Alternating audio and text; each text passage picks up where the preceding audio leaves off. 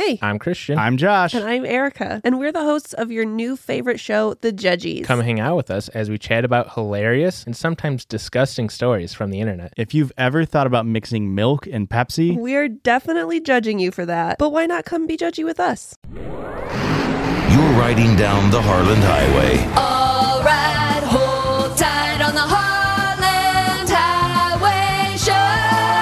Harland Williams. You all set, guy? I'm set. Here we go. Oh, yeah, here we go. Hi, welcome to my podcast. Hold on, I got to do it. You know, thanks for being here. This was episode 17.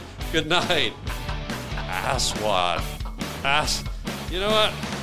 What? I'm already sweating because Good. you make me nervous. Good. Good. Well, I'm more nervous than you are because I feel like this is a big chance for me. This is a big chance. Yeah. Welcome to the Harland Highway podcast right here. And very special guest today, David, won't say the middle name, KOECHNER. It's Michael. You didn't know that? I thought it was Zachary. Never has been. What's your middle name? My show, Zachary. I'm David Zachary KOECHNER. Mm-hmm. Do I spell it as C-K or as C-H? You tell me, it's your middle name, guy. Zachary. Zachary. Zachary didgeridoo. The Amish style. Yes. Have you? Yeah. What? I was going to mention Charlie's here, my son. Where? You know, if your eyes work, he's right there. Okay, whatever, guy. Is your daughter here too? Space Ace? No, How but about cousin Zachariah? Is he here too? we just went to my to Missouri for a family reunion. Okay, with all the whole family? All the kids. You have like 6, right? I have 5. 5? My show's 6. I did take my girlfriend, so yeah, we had 6. And so the wife, the girlfriend, and the Not 6 the wife. kids. Not the wife. I'm no longer married. Okay. So it was a partial family get-together. Well, no, it was the family, the real family.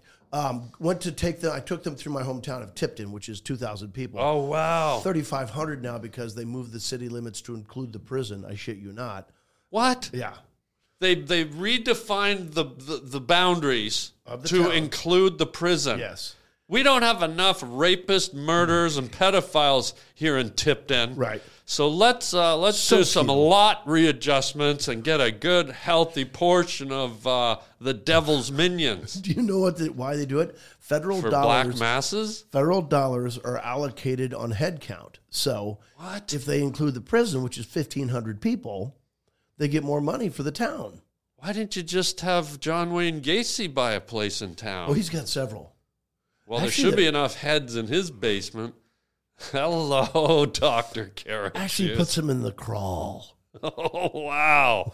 The crawl. The crawl space. You didn't need to say space. I knew what you meant. I don't know how smart your viewers are. Well, well, that's true. I think Oh. it's not plural.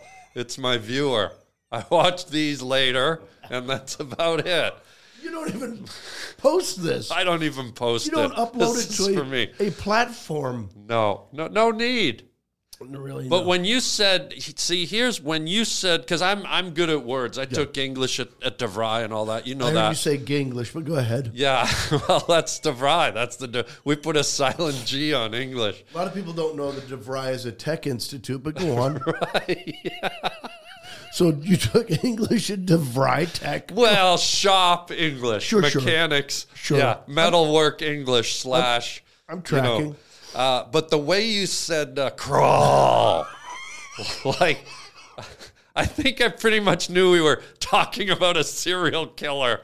The way you said crawl. Do you think about how much work, like, after you're done, with whatever, and then cutting the person up, you have to bury them in the crawl. You're like, oh, fuck.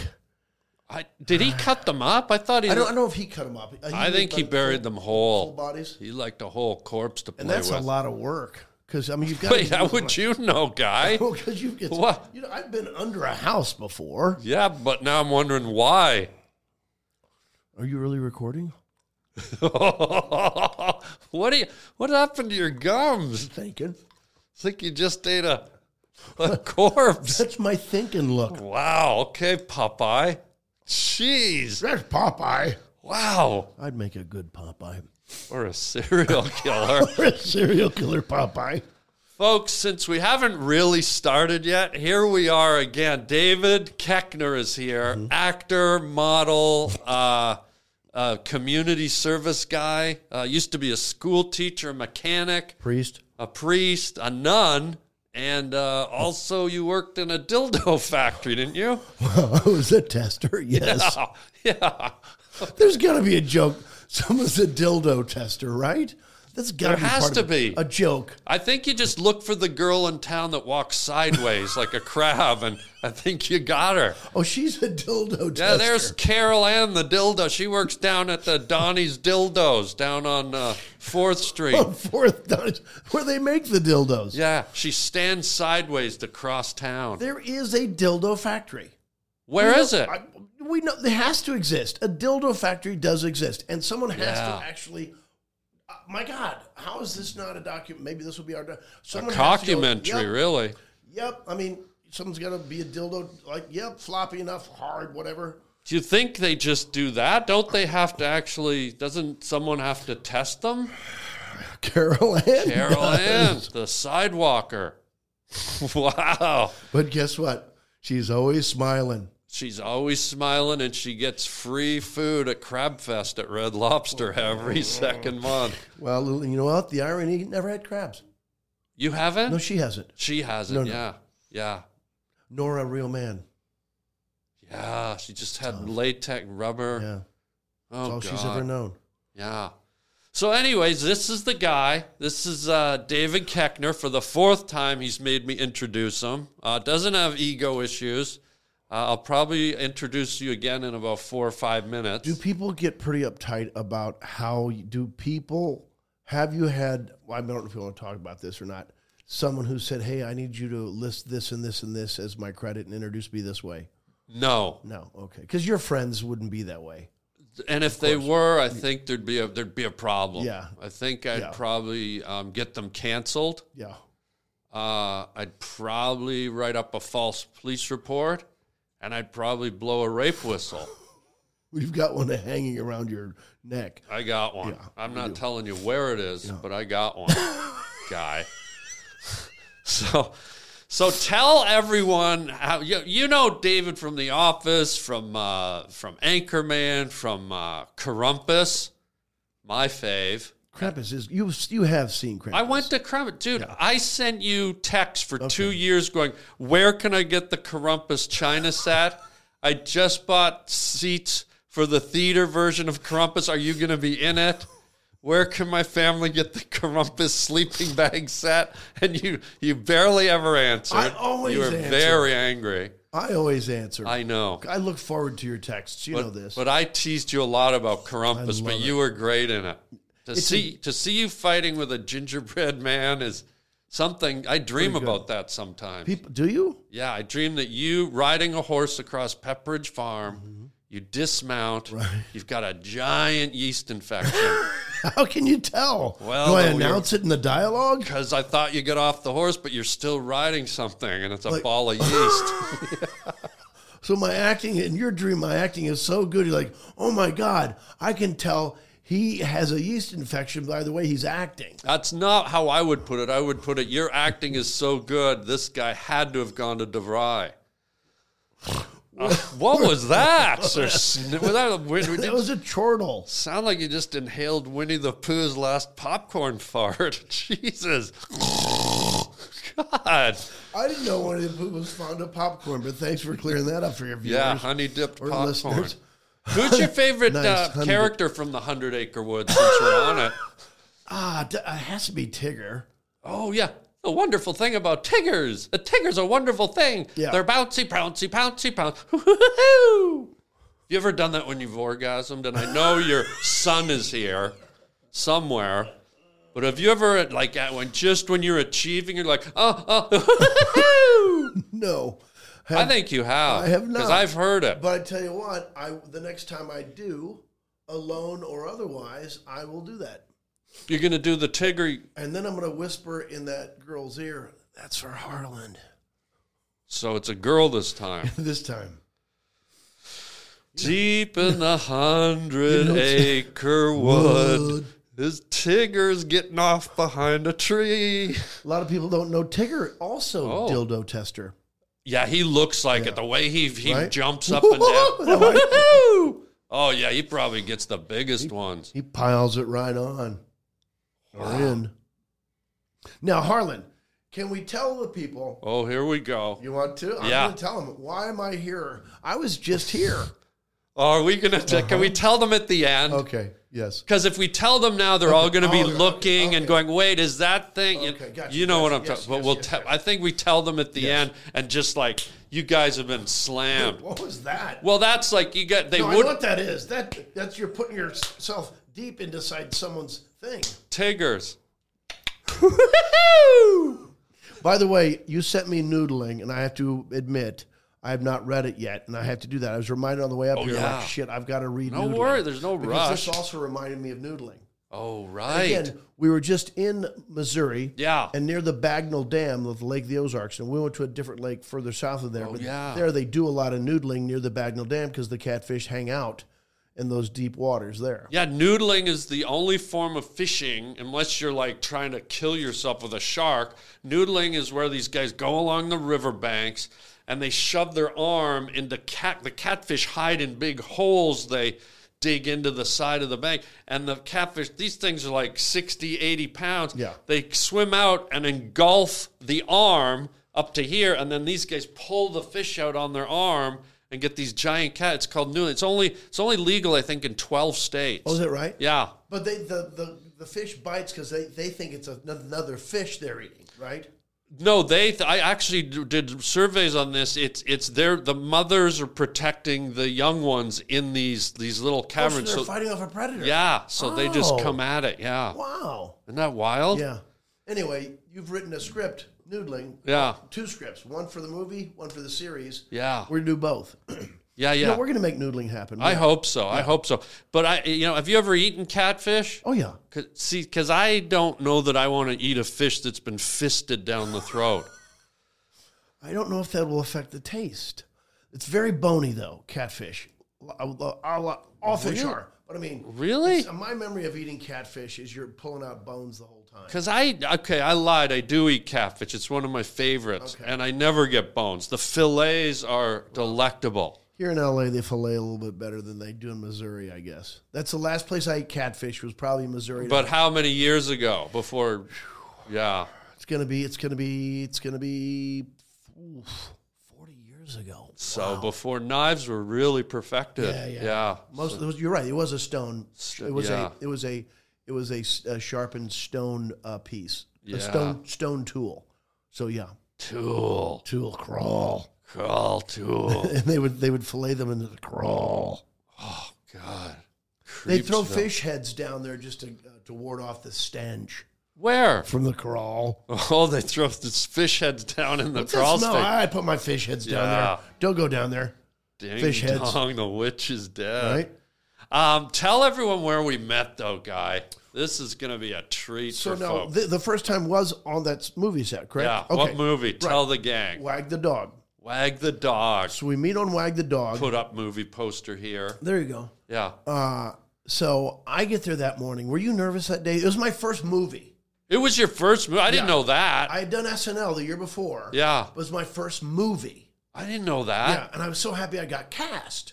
Okay, let me set it up. We walk onto set. This movie, Wag the Dog, we walk on set, and Robert De Niro's there, Dustin Hoffman, Kristen Dunst, David Mamet, Barry Levinson. Barry Levinson's directing. Yeah, and this guy, just to establish, sometimes actors like to establish their territory. They like to, turf out. This guy goes up and roundhouses De Niro right in the throat. Just cruise lined him. This guy, De Niro's like, how you doing there, David? And he just... I did say hi to Robert De Niro that morning. You did? I was so nervous. I said, hi, I'm Dave. He goes, I'm Bob. And he kept walking. He didn't shake your hand? Oh, no. Did you put your hand I out? don't think so. Oh, thank God. I thought it was going to be, hi, I'm presentational. Yeah. I'm David. We're going to have a 3-minute conversation Yeah. probably in my head. Yeah. I'm Bob. I'm like, oh, he doesn't want to be bothered. Then I'm thinking like he's really into character. in my Yeah, head. thank He's God not you didn't being put rude. your hand out. So anyway, we're shooting in a studio in L.A. Wag the Dog.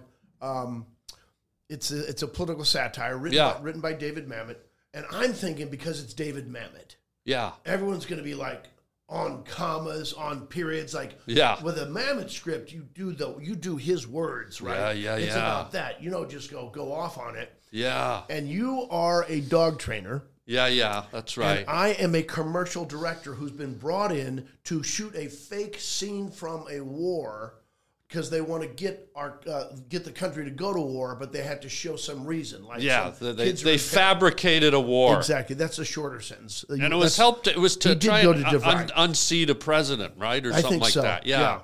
So then you and I, that's the first time we meet. I was like, oh, thank God, this guy, you're a comic. You're fucking funny. Yeah. But I remember you fucking made me laugh so hard right away. What'd I do? You said lapsa apso the way you said it. Remember how you said it? Lapsa apso. He goes, what kind of dog is that? Lapsa apso. Oh, you go, this one here, it's a lapsa apso. And I was like, oh my God, I can't ever be this funny. What? But that's what it was, right? Yeah. Did I say it wrong? No, you said it right. Oh, it's just the way I said it. Yeah. Kind of the way you enunciate crawl. Yes, I did. It's a lapsa apso. Yeah. So how wild is that? Yeah. It's your first movie. It's probably maybe my fourth or fifth movie. It was, yeah. But walking on set, me and you, we were definitely the guys with we probably had equal roles that were 4 or 5 pages each or something. We walk onto the set with De Niro, Dustin Hoffman, Kristen Dunst, all these A-list, triple A-list players. Yeah. It was pretty intimidating. I was nervous. I was kind of glad you were there too because I was like, oh, here's a funny guy. It's probably the same vibe you had. Like, I don't have to worry about like an A-list Oscar-winning. These are Oscar-winning guys. Well, I think you and I spoke a little bit before the scene started. Yeah. And we're joking around. We said howdy, yeah. Right. And I think you had seen me on SNL the year before. Yeah, I loved it, yeah. You knew all the Kids in the Hall guys and all that stuff, right? Yeah. And so we had some mutual friends. So we were kind of palling around a little bit. Yeah. So that made me feel a level of comfort. But then the casting director who cast me was there. And I was like, my head, being nervous, like I had to do a good job for her so she'll cast me again. You know, that shit that goes through your head. You think one movie leads to another, but often it's... Plus, the role was so inconsequential. Like, no one's going to go, who played the director guy? Yeah, same with me. Yeah. It's like, so what? But to be there, like I was in Vegas when this movie came up. I was doing stand-up in Vegas. And my agent at the time... called me or emailed me or something and said, hey, they want you to be in this movie. I love it when I don't have to audition, when they just want me. I'm like, so they want you to be, and at this point, my movie career was just starting, like I was starting to get lead roles and co-starring, like good stuff. And they go, yeah, they want me to be in this movie. We're FedExing you the script. So I get it. And it's like, I'm on 5 pages. Right. And I go write them back. I guess I was a little bit snooty, but I was doing bigger roles. So I said, no, I'm not doing a movie with five pages. And he goes, it's with De Niro, Hoffman, Mamet, all these. And I said, what time do you want me there? I know, right? Yeah. It was wild. I think mine was the same thing where I don't think I auditioned. It was like they were putting comic actors in a bunch of different roles like that. Yeah. And it was like, wow, you got this thing. And of course, then you start thinking that in my head, that's how Hollywood works. They just start giving you things. Yeah, right. I think I had like 15 lines or something like that total. Of course, I counted them. Really? I had 14, right? I remember the first take was a steady cam shot. So they go steady? A steady. Or shakes. They go into you and Dustin Hoffman asking what kind of dog that is. Then they pull out and they go for this walk with a steady cam. Yeah. And I didn't know what the fuck was going on. And so also Dustin Hoffman's son was in the picture. He put him in there as his assistant or something like that because he was a movie producer. And I remember he was right there, and I didn't know I was supposed to walk along with them to stay in the shot. And also, Dustin Hoffman jumped 3 of my lines. Oh, come on. And I didn't know what to do. Yeah, I have a similar story. I'll tell you. Okay. After yours. Yeah, but it jumped 3 of my lines. Yeah. Of course, I'm going, wait a minute. Now I'm down to 10 lines. Hold on, motherfucker. Whoa. And you can't say anything because it's Tootsie. Like, it's freaking Tootsie. Yeah, I had you jumped me a little bit, bro. Yeah. Hey, Dusty, roll it back, Nacho. Wait a minute. Yeah. Okay, you talk, then I talk. Yeah. Then you talk, then I talk. What you did was you talk, and then you walked away. Bro. No. And ain't the way she goesies. Yeah, this is an Oscar night, Oscar winner. Easy Tootsie. Easy Tootsie, roll up the dress. How about Cleveland? Remember that line? Remember fake titties, baby. Yeah. Listen, hon. Get lost, mascara, Mike. Because I didn't know what a Steadicam shot was. Whoa, yeah, I probably didn't either. And so I didn't know I was supposed to trail. I think someone kind of told me, because it wasn't like the first AD. Normally, a first AD will kind of tell you, we're doing this, then this, and this. Yeah. And this. That wasn't happening. I think because everybody was pretty stressed out because there was such star power going on. Well, and don't forget, let me set it up. So the whole stuff we shot was on. It was a sound stage, Right. but the scene was on a sound stage. Right. So you were directing everything, and then I was one of the animal wranglers. So everyone was together. So it was you there, Dustin Hoffman there, me there with Dustin, De Niro here, Kristen Dunst. We were all, for the whole shoot, we were there 2-3 days, I think. Yeah. And so you at least said hello to De Niro. I've always been of the mindset, whenever someone's a big player, I'm like, you know what? If they want to talk to me, they can talk. I don't want to do anything. Yeah. So my scenes, all my dialogue was right here with Dustin. That made me happy. I was actually acting with Dustin Hoffman, and I'll tell you the story I had with him. But so De Niro was standing probably about 8 feet away for the whole time. And day one, didn't even say a word to him. He didn't say a word to me, and I was like, that's cool. He's biggest actor in the world. Yeah. And then day two, there was a moment where still hadn't said anything, and I was on my mark waiting for Dustin to come over, and I look over, and De Niro just did one of these. He went, he did the nod at me, and I just went right back, and that was it. We never talked. And I couldn't have been happier. It was almost cooler that we never said a word. Yeah. So anyways, same thing with Dustin, right? So I have my scene with Dustin, and we had quite a bit of dialogue, and we did it once. Levinson goes action, and then we do it again, and Dustin goes to me, and I can't do his voice. I didn't go to Derive for Impressions. Live for English. And cut. Is the podcast over now? It is, but let's keep talking off the air just so I can finish the story. But so we go to do the scene again, and Dustin, before we do it, Dustin goes, okay, this time, why don't we do this, and I'll say this, you say that, I'll do this, and then we'll do that. And I'm just sitting there going, okay, Mr. Hoffman, yeah. And so they yell action, we do the scene, we go through all the dialogue, they yell cut, and Dustin just looks at me and goes, you didn't do one thing I asked you to do. And I looked at him and I said, Mr. Hoffman, I'll be totally honest. I'm so in awe that I'm here acting with you. I didn't hear a word you said. And that's for real. And he just looks at me and he goes, okay, do it this time. And that was it. It was just like, did you do it the next time? I don't think I did. I was so discombobulated, like to be like, it was like you came from a small town. Yeah. I came from, whenever you're from Canada, it feels like a small town. Right. So here's this kid from the suburbs of Toronto. I grew up watching this guy, Kramer versus Kramer, Tootsie, and now I'm acting with Dustin Hoffman. Right. It just doesn't make sense. It frazzled my mind. No, you're there and your heart's jumping out of your throat. Yeah. Almost. Yeah. And because I was sort of new in the movie scene too, I was just like, we say the movie game, but go ahead. The what now, hey? The movie game. Who, how, it's what called now? The movie game, but okay. No thanks. I'm busy for the rest of my life. I got a 5-line part for you. What time? I'm back. But here's the other part. He didn't have the right to tell you how to do the scene. That's the director's job. I know. Like, it's not like Barry Levinson. Who's Barry Levinson? Yeah, right. It's not like this is a first-time director that Dustin Hoffman can run over. Yeah. You know, go, I'm going to tell this kid, here's how we're going to do it. Yeah. Like, it's Barry fucking Levinson, okay? So maybe you ask Barry Levinson how he wants it done, and then we do it that way. Because David Mamet wrote the fucking script. Yeah. Are we not going to do it the way David Because we didn't do it the way David Mamet wrote the fucking script. And I'm like, what the fuck is going on here? I was really confused.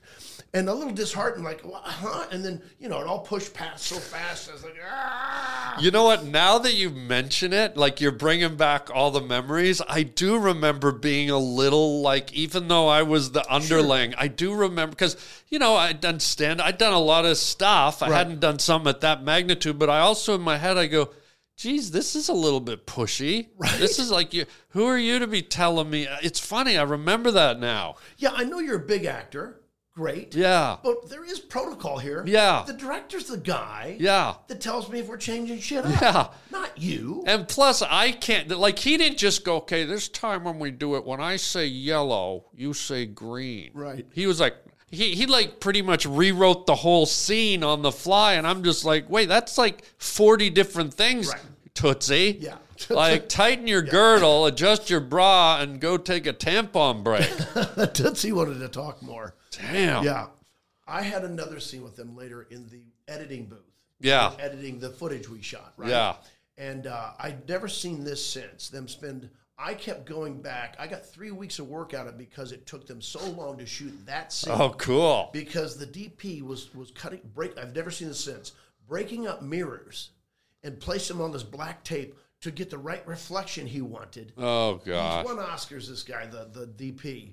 But I remember just like, what the... Was he the DP or the lighting guy? The DP. Who is the lighting guy? But pushing, you know, literally breaking up mirror, right? Yeah. Putting in that, you know, the gobby black tape they use. Yeah. And just to get like this different reflection. I've never seen it since. And I know this much. It wasn't fucking necessary, but I know it took forever. And then I was... Can I just interject and to tell you how I do that as a DP? Okay. Please do. 2 words: hang disco ball. That's it, baby. You hang the disco ball. You either spin it or you don't. Anyway, I remember this. So we're in an editing bay, right? So we're supposed to be watching monitors. Can you just say that again? Editing bay? No, this. You hang a disco ball. Either spin it or you don't in the crawl. Wow. So I remember we're sitting there, and then he keeps taking all this time. Dustin Hoffman's here. Yeah. Robert De Niro's on the other side of him. Can you just say Robert, because he did brush past you? Robert. I don't think you've earned the Bob thing. I know how it went. Robert De Niro. This when a guy just whisks by you when you Bob. say you don't get to say Bob. Okay. Can you Robert. just stop, Mr. Can De you Niro. please? Thank you. So De Niro is there. There's another cocky actor little thing, aren't you? Between De Niro and Hoffman. Then it's Hoffman. Then it's me. And I remember I'm looking like this, like I'm watching the editing cut. Right. Your hands are like that. Yeah. Like because to me that looks like you're lining up for a new headshot, like one of those real horrible ones. Like, can I grab some stills off this later? Can I act for you? Can I grab some stills off this later? No thanks, I'm busy. Yeah, so then what happened? Like you'd be sitting there watching a monitor. Yeah. You might be resting your head. Yeah. But then I didn't realize I'm stuck there now for all of the scene. I didn't realize that's my first movie, right? So now I have to stay there. For continuity. The whole time. And the DP would never speak to me because the first day I asked him a question. By the way, can you just stop being unselfish and tell the people what a DP is? Oh, it's the director of photography. I mean, guy, these are lay people watching. Okay, these aren't stars like you. These are lay people. It's the person who's responsible for the look of the film, right? And the short thing is the DP. Director of photography. So oftentimes it's the director. Yeah. But oftentimes he'll also be the lead cameraman. Sometimes he's not. The LC? Yeah. But he's the guy that lights it up. Right, he's the guy who decides where the lights go, all this shit. Okay, Jesus, what's this thing? What's the crucifix play? I don't think you can understand unless I widely gesticulate. This isn't Marcel Marceau's podcast. This is mine.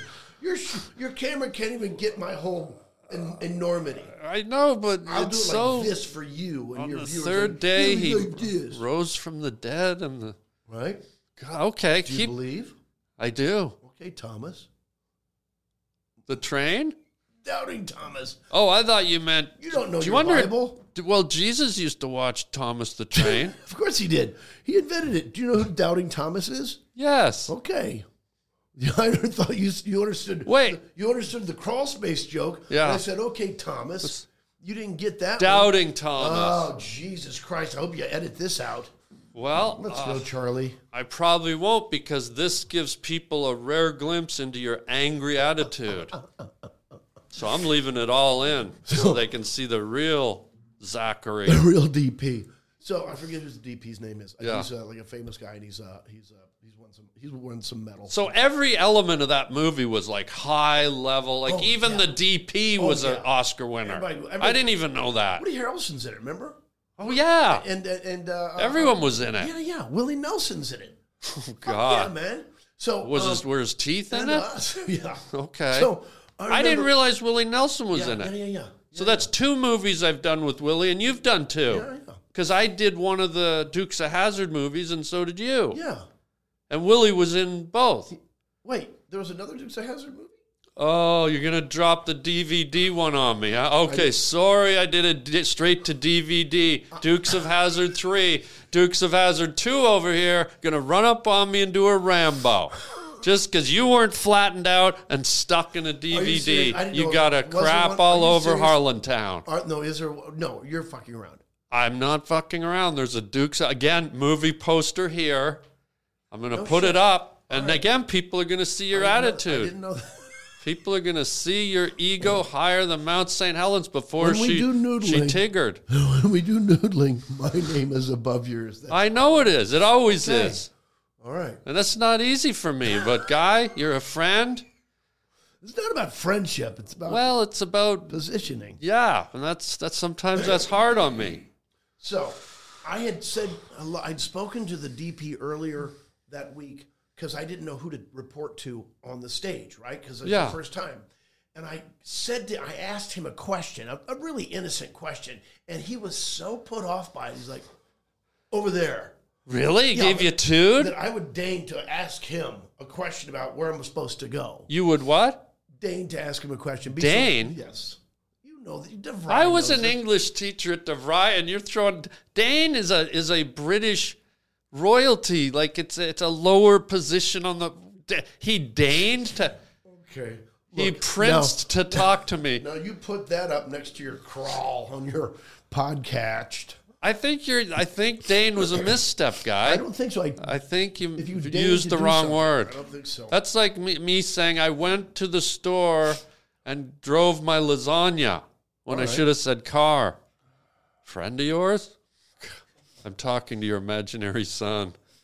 My son is here. Yeah, okay. Okay. So is mine.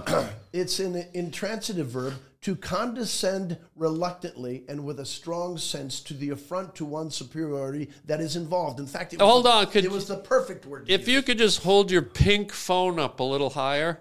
Yeah. Do you want to know why it's pink? We're off topic. I think we know. 2 reasons. Woody Harrelson. 2 reasons. Yeah. Number one, I can't see anymore. So if this is any other color, I'm like, where the fuck's my phone, right? That's why pink. And this one, I was at Target with my kids shopping, and this one was $17, and the only other ones that fit were $27 or $32. I'm like, who cares? I'll get the pink one. And you would deign to interrupt me. Well, just right there by saying who To cares came back to bite reluctantly you. and with a strong sense of the affront to one's superiority that is involved. So that I did exactly use actually the right word. Again, putting me down. But again, putting me down in front of my fan base on my podcast. You're the one Not who said, Koechner, you misstepped in front of your millions and a of polite guest that wasn't trying to crush me in front of my fan base would have said, yes, Harlan, that was... Wow. Yes, Father Williams. Wow. But you called me out. You said, I think that's a misstep, Guy. A gracious, giving friend would have let it roll, but you pummeled me. You pulled up the Oxford King's Dictionary and raped me. No, I didn't. Because if I had attempted here we you go. mentioned earlier, you have a rape whistle on you, and if you thought that was happening, you would have pulled out your rape whistle and you would have blown it. And so now you get me again. Now we got Carolina walking sideways down the street going, whoo, whoo. No, it's That's for Harland. Okay. okay. So here we he was go. upset that I had spoken to The him. DP. Right. And so I'm sitting there and I'm stuck in that position. And a couple of things happen. Later, so he realized, I think what he thought that day was I was just an extra and he didn't want to have to deal with an extra. No. Then he realized, like, oh, he's in the movie. And the one on the next week that I came back, because they didn't get the scene shot, which was incredibly, like, it wasn't that big a scene. Yeah. He goes, yeah, just for future reference, you probably don't want to get stuck in a position like that, which I kind of appreciate. It's like, Yeah, that was nice. enough. That was a hot tip. Yeah. So anyway, I'm so nervous I still can't talk, nor just like have a conversation with Dustin Hoffman or De Niro. Yeah. And there's a guy between them that I still don't know who he is, but he was having a nice conversation with Dustin Hoffman the whole time, like over the next week and a half or whatever it was we were there. Yeah. Over the 3 weeks. We were like work 2 days 1 week, 2 days another. So I got 3 weeks of full work. Wow. And I remember this. Jeez. They were getting along, and as they got along more, I got more and more into my head just going, oh, what can I say? Oh, I should say something. Don't say anything. Don't say that. You know how you just start going in your head. You were figuring how you could get into the club. Yes, and then Dustin's going on to that movie that's about a virus or something. Oh, yeah. A pandemic would never happen. It wouldn't happen in real life. Yeah. That monkey thing. Yeah, where he had the hazmat suit on. And he told that guy, like, I'm going to get you a job. Outbreak. Outbreak, okay, Yeah, nice. which is also a teenage acne movie. Yeah. Anyway, he gave this guy, he's like getting this guy a job. And I'm like, oh no. What the I'm doing it all wrong. I'm doing this thing wrong. Yeah. I spoke to the wrong guy. I don't know what all this glass is about down here. I said hi to De Niro. He wouldn't say hello to me. The casting director will never speak. That's all going through the head, right? Anyway. Do you want to hear what really paid it off for me, though? What? Because I was in the same boat. Like, Yeah. as I said, I wasn't going to talk to anyone, Yeah. right? But by this time, I had done Dumb and Dumber and a few other movies. Yeah. So I think it was day 3.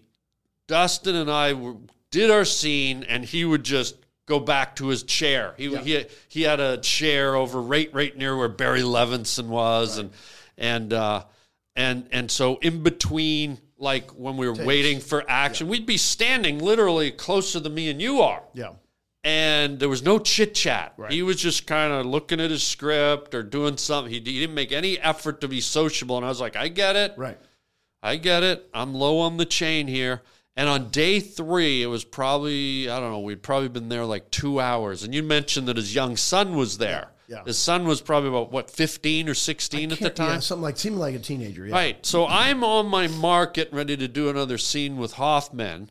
And I'm going over my script. I'm on my mark because I like to be right where I'm going to be acting, so I can.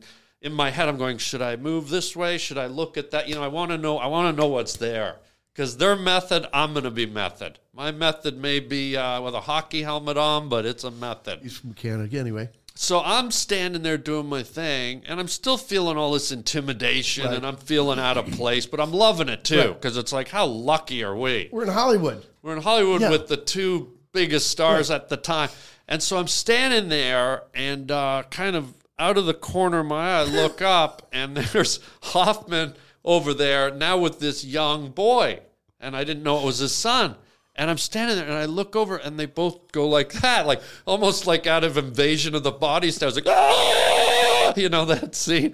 And they're pointing at me and I'm like, oh no, what did I do? Maybe he's pissed about the improv fuck up that I did, right? All of a sudden, his son and him come rolling over a fast gait, not a leisurely walk. Fast gait for me. Okay. It's something you didn't get. This use of gait, but anyway. You got a blow by, and I got. Like you do. Well, fella. So, all right. Hoffman and Hoffman Jr., I don't even know what the kid's name was. It's Junior. Just let's call him Carl's Jr. He probably has a drive-through growing out of the side of his face. like a growth. I'd love to be a dildo tester, but go on. Yeah. So they come flying over, and I'm going, oh no, he's going to ream me for not doing the improv properly. He walks up to me with his son, and they're looking at, but now Hoffy's got this like kind of like starstruck look in his eyes. And I'm like, what the fuck? He goes, were you the cop in Dumb and Dumber that drank the pee? And I went, yeah. And dude, this guy lit up. Oh, thank God. The sun lit up. From that moment, Hoffman wouldn't stop talking to me. When we were standing there, it was like we knew each other. I don't know. He must have loved me in that movie. Sure, who doesn't? And Yeah. when the movie was over, when I was wrapped, he called me, hugged me. He goes, great. Like I felt like I knew him for like 12 years. Wow. So it went from silence for 2.5 days to, by the end of it, we might as well have been tucked into a Walmart sleeping bag up on the side of Brokeback Mountain. How big was your part in Outbreak? About 9 inches. I mean, ask Mary Ann. She used me as a model. Oh, shit. That's perfect and amazing. Apparently, this son didn't watch Saturday Night Live because I didn't get one. You didn't get it. You didn't get the point. You got to drink a bottle of pee to really get any notoriety here in this town. But I just remember. I mean, that is where I fell in love with you. Then I think we did see each other 2 years later at Montreal, right, for the comedy festival, didn't we, or not? No, next time we saw each other we were at an audition in Hollywood for Charlotte's Web. Oh my God! With Julia Roberts. Yeah. And that was a nut because everyone was so intense. You got to remember, you go to these Hollywood auditions and guys are lining up their year's income. They're lining up their next kind of big profile. Julia Roberts movie. So we were there, and I showed up in overalls, and then you were there, and everyone was sitting there kind of tense, and me and you immediately just started goofing. Yeah. And then you go in, they take you in. I'll never forget this, man, and I don't blame. I sat down and I was waiting, and one of the producers comes out. And all the other actors are sitting there on the couch in the waiting room. You're in there doing your thing. I think I'm up after you or something, or in 2 more. And the producer in front of all of me goes, Harland, thank you for coming in. We love you, man. Don't worry, this is yours. This is yours. Yeah, don't worry. Thanks for coming in. This is just a formality. And all the other actors sitting there went, and then one of them got so pissed, he goes, hey, man, what the fuck did we come in for? And then, you're giving it to this guy? Like, one of the guys got, and I don't blame him. The fucking hillbilly? The hillbilly. the guy in the crawl space outfit. And then the producer got all like Hollywood. He was like, oh no, man, what I meant to say was, and then it got awkward for me. Yeah. And then I went in and blew the audition. I was like weirded out. And half of me was like, oh, I feel horrible. And then the other half of me was like, I feel weird that he said that, you know? It is way out of protocol. Yeah, because part of me was like, oh, well, if I'm already their guy, I don't have to do such a good reading. Right. So that was the second time we met. And then... Do you remember what the part was? Because I don't remember what I remember that going there and seeing you. I don't remember what I read for. I think there's a high probability, since all of Charlotte's Web takes place on a farm, pretty high chance a farmer guy. Yeah, something like that. I don't think you're going to be a Russian ballerina. I don't think you're going to be a Wall Street lawyer.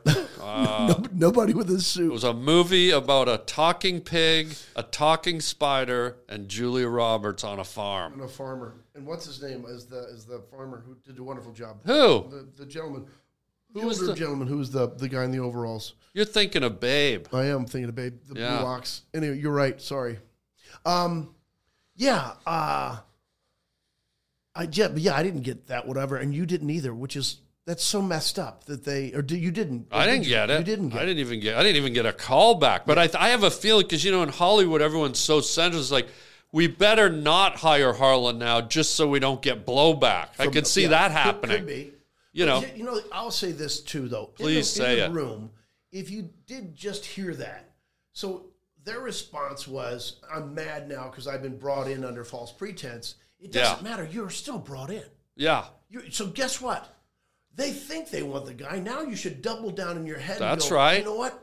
I'm going to act. Now I'm free. Ooh. Now I'm free to go have my audition and just have practice at auditioning, because we all need more practice at auditioning. But we're like you said, we're all so sensitive and keyed up going, this is my break, and I'm going to use this money that I don't ever have to have a second job, and then I get a new car, all that shit that has nothing to do with the moment you're in, which means you have no possibility of ever getting it because you're not really here doing your job. See, that's the fighter spirit in you that I wanted people to see on this podcast. That was the reason you brought me on. It really was, because up until now you've been condescending, you've been kind of towering over me. Why would I deign to have such attitude?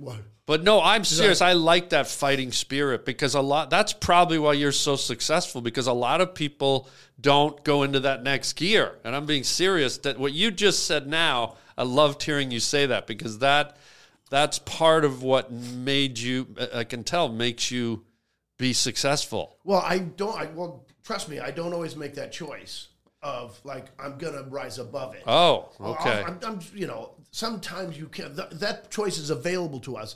I have been at an audition where I saw a couple of big actors' names up for the same part. Yeah. And I do remember this.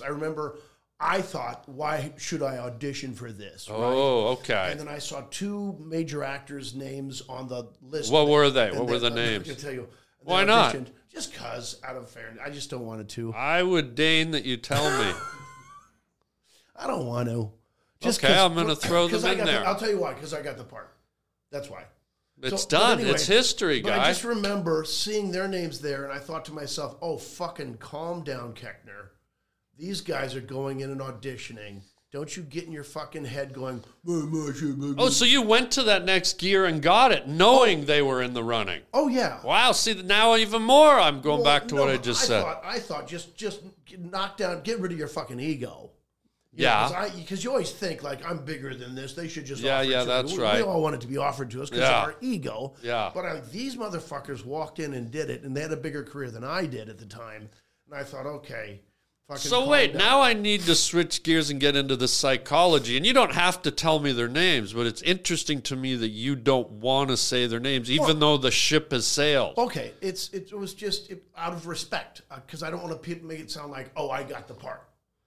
But what if a nosy, pushy host was forcing you to, not forcing you, but really prodding you? They probably don't care. It was George Wendt and Harry Shearer. You prick. How dare you? What a snobby son of a... You know what? Get out.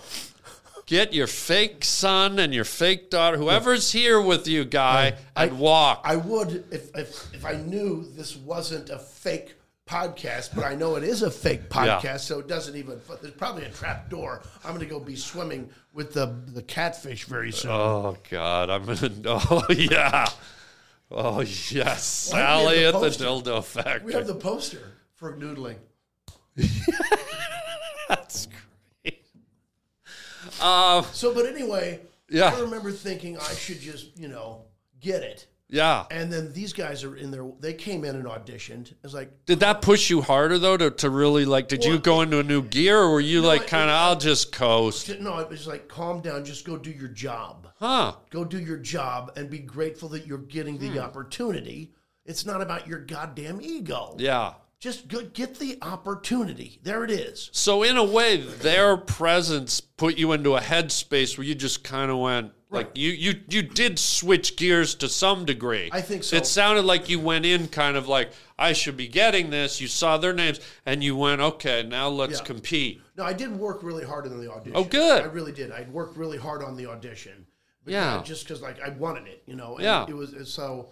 I knew what I was going to be doing. Yeah. But I think probably realizing that means I probably didn't go on like with any fucking attitude. Yeah. Or it's when you're not grateful. Yeah. You got to be grateful. You got to be grateful. We've talked about this before. Yeah. And by the way, just back to the naming the actors, it's not disrespectful because Look, we're in a town where everybody's fighting for the same parts, and if anything, I bet the guys would watch this if they said, they go, good for that guy. He beat me. It's like sports. It's like the best guy gets drafted for the team or for the part. And I find, I don't think I've ever had any sour grapes with anyone, knowing that I saw them there and then they got the part. It's I go, they were supposed to. Exactly. It's not like I took the part. Right. The producers saw what they liked, so Please don't feel like that. I hope this yeah. helps calm you, because when you lay in bed at night in your purple satin sheets and you have that hot Ovaltine beside you and you're watching Sally Jesse Raphael on flat screen. I've never told you the color of my sheets. Nor have I Do told the you words Peeping Tom ring a bell? Told you Peeping my Tom, Neighborhood nighttime Watch. Ovaltine routine. I've not told you those things. How would you know that? I don't need to. I know don't I need to watch be Sally told Jesse. when I take with my eyes. I watch through your window. I stand in the bushes. So I I'm know not about the crazy. birthmark on your inner thigh. I know someone has been watching me. You know, they reveal these things like years later. They say that so-and-so was Hemingway. I read the other day, Hemingway was paranoid that the FBI was watching him. And then years later, when they did a release of information, indeed, the FBI was watching him. I wrote in my diary yesterday, which you probably already know that, I feel like someone's watching me. I feel like it's a Canadian. Wait a minute. Why would Mariel Hemingway be thinking the CIA was watching her? No, her grandfather. Who now? Archie. We're on the topic of auditions here, gang. And what was one of your worst auditions? Do you remember? Is there one that just stood out where you're like, oh my God? I know it. You got it? Yes. We got to hear it. It was for Gary Shandling. Okay, his show. What was the name of his show? It was the last with the Gary Shandling show. No, it was the... Was it the sitcom or the late night mockery? Okay, yeah. That one. And it's an episode where they're bringing in people, kind of like that Seinfeld episode where there's a different iteration of them. Yeah. So I'm going to play Jeffrey Tambor's part, right? Okay. And I only seen the show like once or twice, right? Yeah. I go in, and I'm supposed to do the hey now, because I'm supposed to play an alternative Jeffrey Tambor or something. Hey now's a lot like Crawl. Right? Yeah. So I just remember I'm doing the audition, and I mean getting nothing. Ooh, that was a lot like Crawl. It was like you just feel the room just going Nothing. And Gary Shandling says, Oh, he's there? "Oh yeah." Oh. He goes, "Wow, that was amazing. You just kept going." He said it. Like condescending? No. Like praising. Kind of like, no, just speaking the truth of the moment. Like, Okay. Wow, you just kept, he said, you were getting nothing. But you just kept going. You go, you know, you're not going to get it. But He said that? Yeah. Because, it was just like, it was sweaty. Nightmare, yeah. Yeah, just like, I had zero take on it, I guess, that they wanted at all. Almost like, this guy he's brought a hammer to a basketball game. Yeah. And he thinks he's going to build something and we're going to play a game. Yeah. I mean, it must have been just so completely not what they wanted. I just remember him staring at me and he goes, wow. He was actually did appreciate that I just kept going. The effort, yeah. Right. He was in awe because a lot of people probably would have known when to stop. But you kept, and this is for real. This is a compliment. That's the cool thing about improv actors. Like you have a strong background in improv. You keep going till you find it. Yeah. And in an audition, sometimes you don't have the runway to get off the ground. Yeah. But you kept rolling down the runway, and he was probably like, "Wow." Everyone in the room was probably. I would have stopped about 90 seconds ago. I commend that. I don't, because I'm like, what are you going to do? Dude, you just got 2 free coupons for the dildo factory. I commend that. With the stamp from tested by Caroline. So you hated it. You were. Well, I didn't hate it. It was your worst Yeah, audition. you're stunned. It hurts your soul a little bit. Yeah. But the fact that he said, he didn't go good for you. He didn't go way to go. Yeah. It was like, but I know that he was impressed that I kept going. So I'll take that like whatever, and then you're bummed out. You're really bummed out because I got nothing. Yeah. I don't think I've ever been to an audition where I got nothing. Wow. At least like and in front of a comedy legend like Shandling. That's the brutality of showbiz. They will never have me in again, right? You know that. Like, oh no, not he got that guy. Are you saying that because he's dead? Actually, yeah. A lot of people just found out. Oof. Yeah. Probably won't be going back in starting about 9 years ago, guy. Good But morning. But you know what I'm saying? Just Yeah. like you realize, like, well, that door is shut to me forever. I mean, for whatever, because he any passed away. possibility of whatever he's doing ever that he's a producer. I was like, well, of course. Well, not he's him. passed away. Unless, I think you know, he's deceased. Yeah.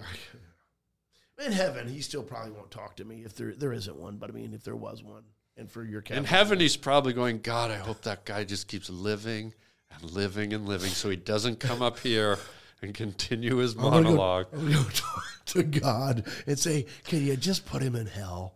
I mean, I put him there for a minute. You should just keep him there. Watch him in hell. God, rewatch his audition with me, because you know God has a reel of all the auditions. Yeah. Isn't it a given you're going to hell for Carumpus, though? I think we know this. No, it's my only chance of going to heaven. All right, what's your worst audition? Oh, okay. Turning it around on the kid. Okay. The kid. Here's my worst audition. There was a show called My Name is Earl. Did you ever do anything on that? It was a sitcom on NBC. I know. People thought, like, you're on that, right? Yeah. No, right. Who was it? Jamie Lee Curtis was the lead guy? What's his name? Yeah. Bobby Lee? Something Lee. Yes. Jason Lee Jason Curtis. Lee, Jamie Lee Jason, Curtis's bastard son. Just Jason Lee, but yes. Jason from Friday the 13th. Bruce Lee Curtis. The Chipmunk movies. Yeah. But, So I go they're doing this thing, and it was a successful primetime show. I think it went like 5 seasons or something. Huge show, but you don't know that when you're going in. So I go in down to Hollywood here to audition at I think it was the Radford Studios down in Studio City. And you know that. It's a big that's where they shot Seinfeld and everything. A lot of great shows. Yeah, you got to go in through the gate, and all the giant sound stages are in there. It's intimidating. You're on the lot where there's a bunch of successful sitcoms being shot on that lot. Right. Yes. And then all these successful producers have their offices up in all the little bungalows, so it's an intimidating process just to go. So I go to read for the lead role of Earl.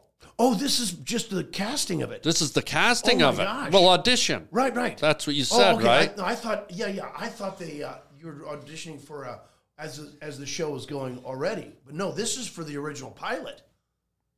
Auditioning, guy. You know, do we need to stop? Do you need some pills or some lemonade, some Newman's Own? My medicine. Do you need a dildo? Do you need quick pop?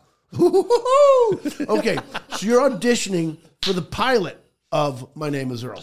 I'm auditioning, yes. Remember you asked me what my worst audition was? Or my worst podcast was? This will never air. It won't air. So I go in for My Name is Earl, and I go upstairs to this, these producers have these kind of almost creepy bungalows where there's couches. It's probably where the term casting couch came from, because there's couches and gross old shag carpet from the 70s. They smell a bit like Dolly Parton's cleavage. Like just that kind of, it smells like relish and turnips and poodle. Yeah, a lot of poodle. So I go in, and by this time I'm a little more seasoned. I've done a few sitcoms, I've done a bunch of movies, so I'm a little more seasoned, and I'm like, I hate going into auditions and just reading cold. It's like, okay, Harlan, how are you reading for the role of Bob? Go ahead. I was like, blah, blah, blah, blah, blah. And I'm out of my element. I need to, it's kind of like when we go on stage, you know, if you kind of have to spin your own space. You have to bring the people to your aura type of thing, right? Yep.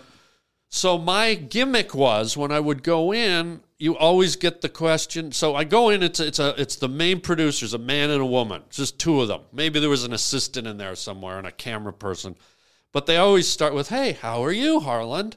And I'd always be, oh, I'm great. And then it would go right into the reading. Right. And I've got no vibe. I've got no Harland energy, right? So my trick was, people go, how are you, Harland? And I'd go, oh, not so good. And they go, oh, what's wrong? And I said, well, and this is how I got them into my world. I go, on the way over here, I hit a dog. And they're like, oh, you hit a dog? And I go, yeah. And I go, yeah. And it bounced into a ditch. And they're like, oh, my God. And I said, yeah. Then it bounced up, and it hit a little Korean boy on a bicycle. So I hit a dog, and killed a dog and a boy on the way over. Now they're laughing, but I do it so slowly and like I play it so serious that I hook them, and now they're in the Harland zone, right? And it worked like that. It made me feel good. It made me feel calm. It made me feel like I wasn't like on display. I was I've at least brought them into my energy. You already had one win. Yeah, and I've set them up so now it's my headspace. So it worked all the time. I didn't always get the part, but at least it relaxed me and it put them in a fun headspace. So I go, on the way over here, I hit a dog. And the woman immediately goes, oh my God, you hit a dog? And it was so intense that I was like, all of a sudden I was like, holy fuck. And I'm like, and I go, yeah. She goes, oh my God, is it okay? And I go, well, I think I just clipped it. I looked in the rearview mirror and I just clipped it. She goes, you mean you didn't stop? And she started crying. Tears started coming down her face. She goes, you didn't stop? And I go, so now I'm like, I gotta tell them, but she was crying, so I thought, I gotta keep the lie going. And I go, no, it rolled down to a ditch. I think it was okay. I didn't do the Korean boy part. And she's fucking emotional. And finally, I just had to go, hey, look, this is my method. I didn't hit a dog. By the way, I never got the role of Earl. Yeah. Oh my God. Yeah, it was my worst. It's pretty wild.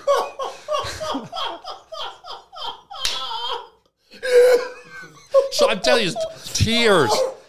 And you're like, oh no. Oh yeah. And what am I going to do? Plus, you're reading for the lead. Which means potentially, houses. Oh, it's like, oh fuck. Oh, huge. If this works. Network, NBC show. Oh, yeah. There's a lot at stake. I lost probably $500 million to a stupid Korean kid on a bike. Now, don't you think they probably had an offer out to Jason Lee? I don't know. Do you think he read for the part?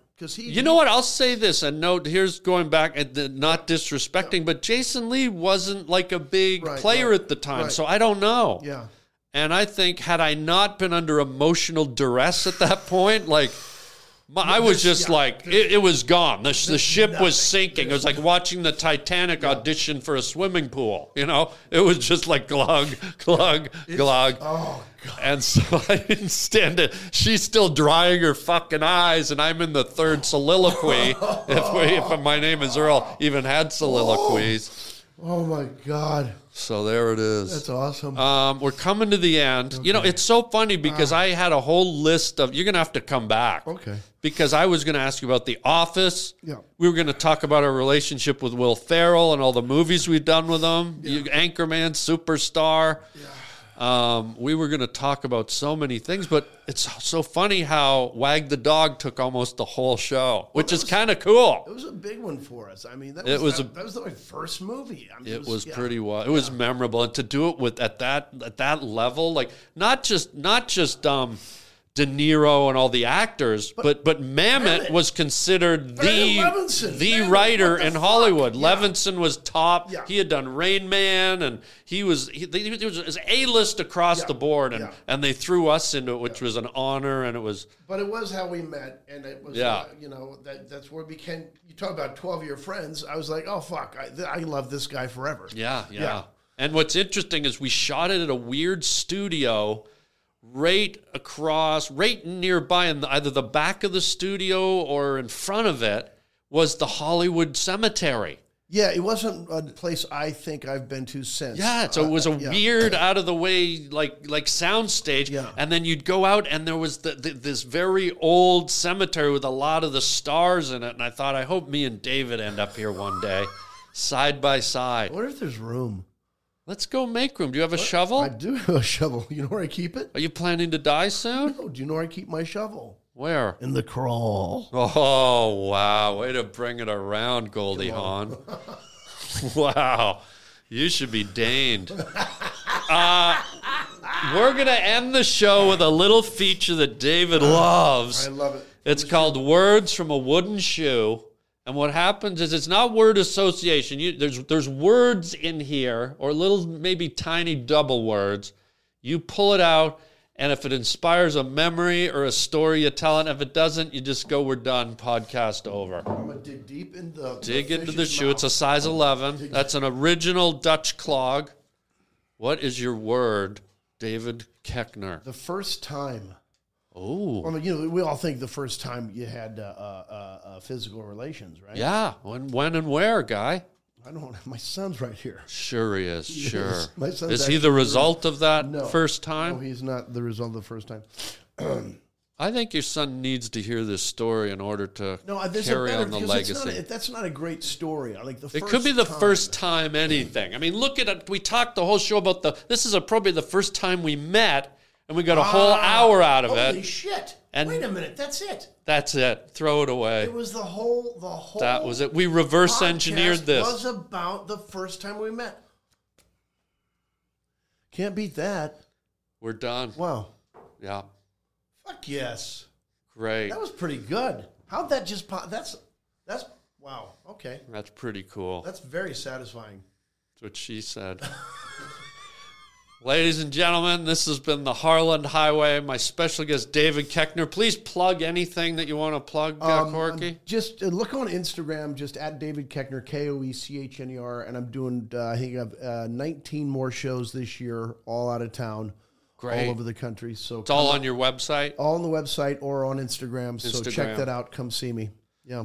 Love me some David Koechner. We're going to have David back if he'll come crawl out of the crawl space, and we'll talk about some of these other great stories. And, buddy, love you. Thanks for being here. And if your son is here, goodbye to him, too.